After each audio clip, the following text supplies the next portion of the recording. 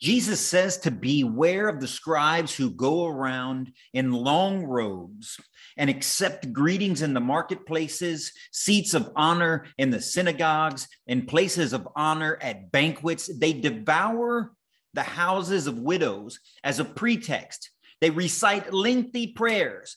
They will receive a severe condemnation. Good morning, Christian America. This message that Jesus gives us in this passage of Mark that we're going to talk about today is very important. When we look with our own eyes at the leaders in our communities, the leaders in our churches, the so-called leaders of organizations in our community, are they working for the people? Are they working for those who have elected them, who have put them forward to do the work of the community, to do the work of the people, to do the work of the organization? Or are they doing it for themselves? Are they doing it so that they can be seated at places of honor and places of prestige? Let's talk about that as we get into this word in the Gospel of Mark in chapter 12. So get your Bibles, everyone. Good morning, Christian America.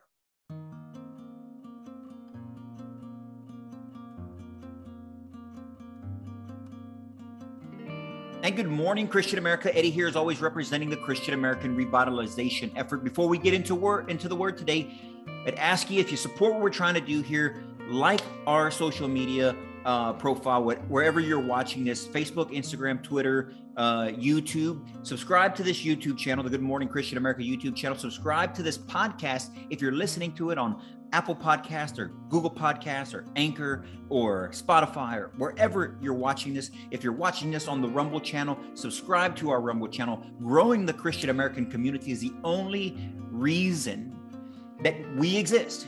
It's to spread the message of Christ, to revitalize the Christian faith across our nation. And we can't do that without you. We can't do that without your help. So that's what we ask you to do. So let's get into the word today. So if you followed this Monday podcast for the last few months, you know that we're continuing down our journey through the Gospel of Mark. Jesus has been confronted by scribes.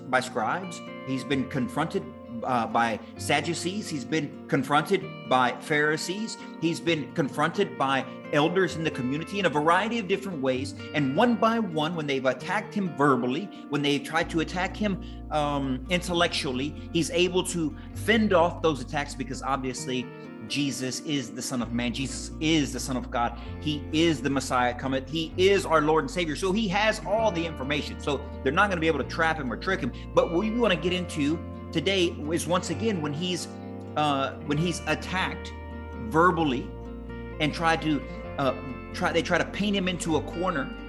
Jesus provides us insight not only for ourselves but for our community, and not only for our community but for society writ large. Because what Jesus tells us, what he gives us in the parables, in the examples, that not only does he say, but that he lets us know who we are as humans. He lets us know about our frailties. He lets us know about our insecurities and some of the problems, some of the temptations, some of the trappings that we fall into. And so what we're going to cover here is probably about 8 or 9 verses, so a little bit longer than usual, but there's so much depth. We want to get into it right away. So grab your Bibles, turn to the Gospel of Mark, chapter 12. We're going to start on verse 35 real fast. Let me share it with you because we want to read it to you and show it to you so you're not confused, you're not led astray. Chapter 12, verse 35 says that as Jesus was teaching in the temple area, he said, "How do the scribes claim that the Messiah is the son of David? David himself, inspired by the Holy Spirit, said, 'The Lord said to my Lord, sit at my right hand until I place your enemies under your feet.' David himself called him Lord. So how is he his son?" The great crowd heard this with delight. Now, if you rewind to the Gospel of Matthew, at the very beginning, you see the lineage that Matthew lays out of Jesus, starting with Abraham through the house of David, and from the house of David all the way to Joseph, the husband of Mary, the father, the earthly father of Jesus. So Jesus is in the line of David. That is how the Messiah is the son of David, because he is within the royal bloodline, the Davidian royal bloodline.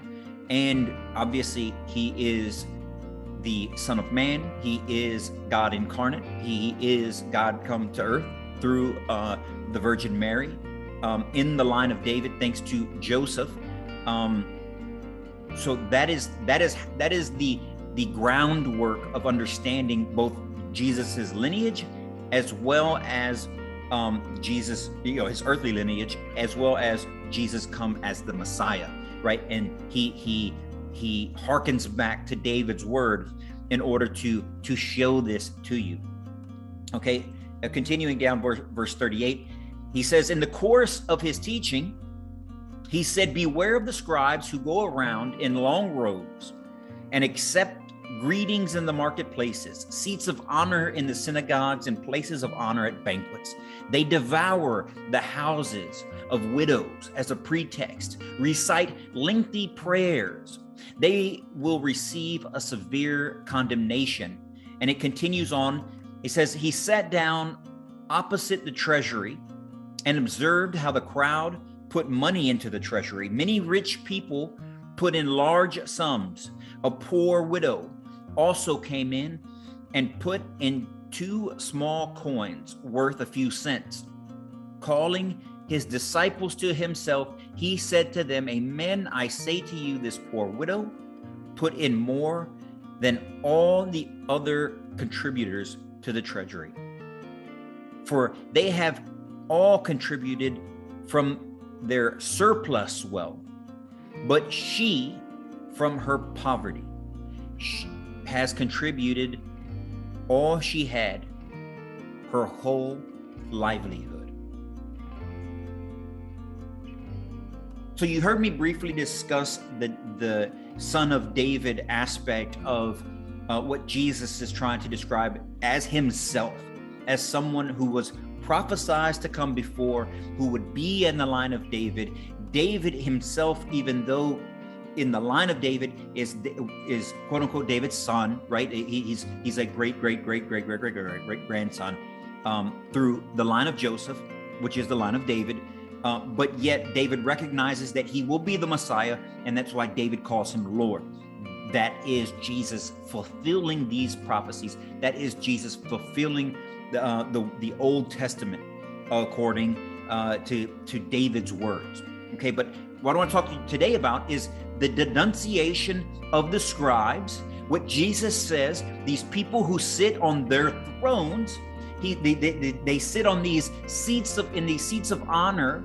They wear long, fancy robes. They accept greetings in the marketplace. You can just kind of see them feeling very good about themselves. They're dressed nice. They have a lot of money. They have a lot of money because, as described later on in this passage, they got the wealthy people are donating, from their surplus. You assume that money is sliding into the pockets of the religious leaders. So they're wealthy, they're prestigious in their appearance. They sit at the honorary heads of all the tables. They get they give lengthy prayers. Oh man, you can imagine how important they think themselves. You can imagine how important that they think themselves. The reason you can imagine that is because I'm pretty sure you have some of these people in your community right now. I'm pretty sure that you have people that quote unquote serve the people, that don't actually serve the people. They simply serve themselves. They simply line their pockets. They simply want to sit at the heads of the table. They simply want to speak grandiose speeches, in Jesus's words, recite lengthy prayers. Some of us in the religious communities and the religious organizations, they want to recite lengthy prayers as well. So it's not hard to understand what Jesus is talking about. These people exist. It's their human frailty. They exist. when they're after riches for themselves, when they're after places of prominence for themselves, who are they serving? Because obviously they're not serving God. Because if they were serving God, Jesus would have given them some kind of credit there, which he didn't. We, as a community, need to get our act together. There's nothing that disheartens me personally more than when I see articles or I read or I hear on the news about religious leaders that have done these awful things. Religious leaders who have stolen from the church, who embezzled money, who swindle people out of money. Religious leaders who commit sexual assault or against women or against children. Nothing is more disheartening than when the religious leaders, the people who are supposed to hold the line, the people who are supposed to lead the flock, the people who are supposed to do what is right, to seek God's words always, and they fall. And they fall terribly. We all fall. We all fall short. We all do things we're not proud of. But when you intentionally and repeatedly do some of the most dastardly deeds while wearing the collar, while wearing long robes of the church, how dare you? And how dare us who allow people like that to lead us? Let's move it out of the church, although I think I've been pretty firm, it is in the church. What about our leaders in our communities? What about our leaders in our government? What about our leaders in different organizations who love to give lengthy speeches, who love to wear fancy suits, who love to give, to sit at the head of the tables, to sit at the head of banquets, to receive praise from the people? Why are they, quote unquote, serving the community, if not actually to serve the community? To get their hands dirty, to work for their brothers and sisters within that community, to strive for the betterment of the community, to lift up and provide help and assistance to the least of these. Far too often, these same people that are in these positions to help, who do they help? Do they help the poor woman who has given everything she has? Far too often, they help the rich who have already just given from their surplus. Is that right? Are those the type of people that we want to lead us? People who don't care about average, everyday, working Americans? The people who show up to the fall festivals and work, the people who volunteer their time and their talent, not just their treasure. If you live in Northern Virginia like I live in Northern Virginia, there's plenty of treasure. There's plenty of people who have plenty of money. Give it if you got it. I'm not interested in that. I'm interested in your time. I'm interested in your effort. I'm interested in the talent that you're willing to give up and for the community, for your friends. Are you good with children? Would you help the children? Would you run a children's program? Are you good with your hands? Are you a painter or someone who does drywall or an electrician or an HVAC guy? Can you help someone fix their home? We have a roof that's leaking. We have an HVAC that's on the outs and winter's time is coming. Can you use your skills, your talent, and your time to help people who are in dire need, who don't have the treasure to go spend a ton on HVAC? And I know, because HVAC is very expensive. I've spent a lot of money on it myself. But my point is the people that we put in front of us as a representation of us, people who we turn to, they should be people of good character. They should be people who who take the position in order to help the people who put them there. But you know, like I know, that rarely happens. That the people who fight for these positions do so out of ego, they do so out of prominence, they do so because, well, I'm so wonderful, I guess I should be in charge. They have these attitudes that them and only them deserve to be in these positions of prominence, give these lengthy prayers.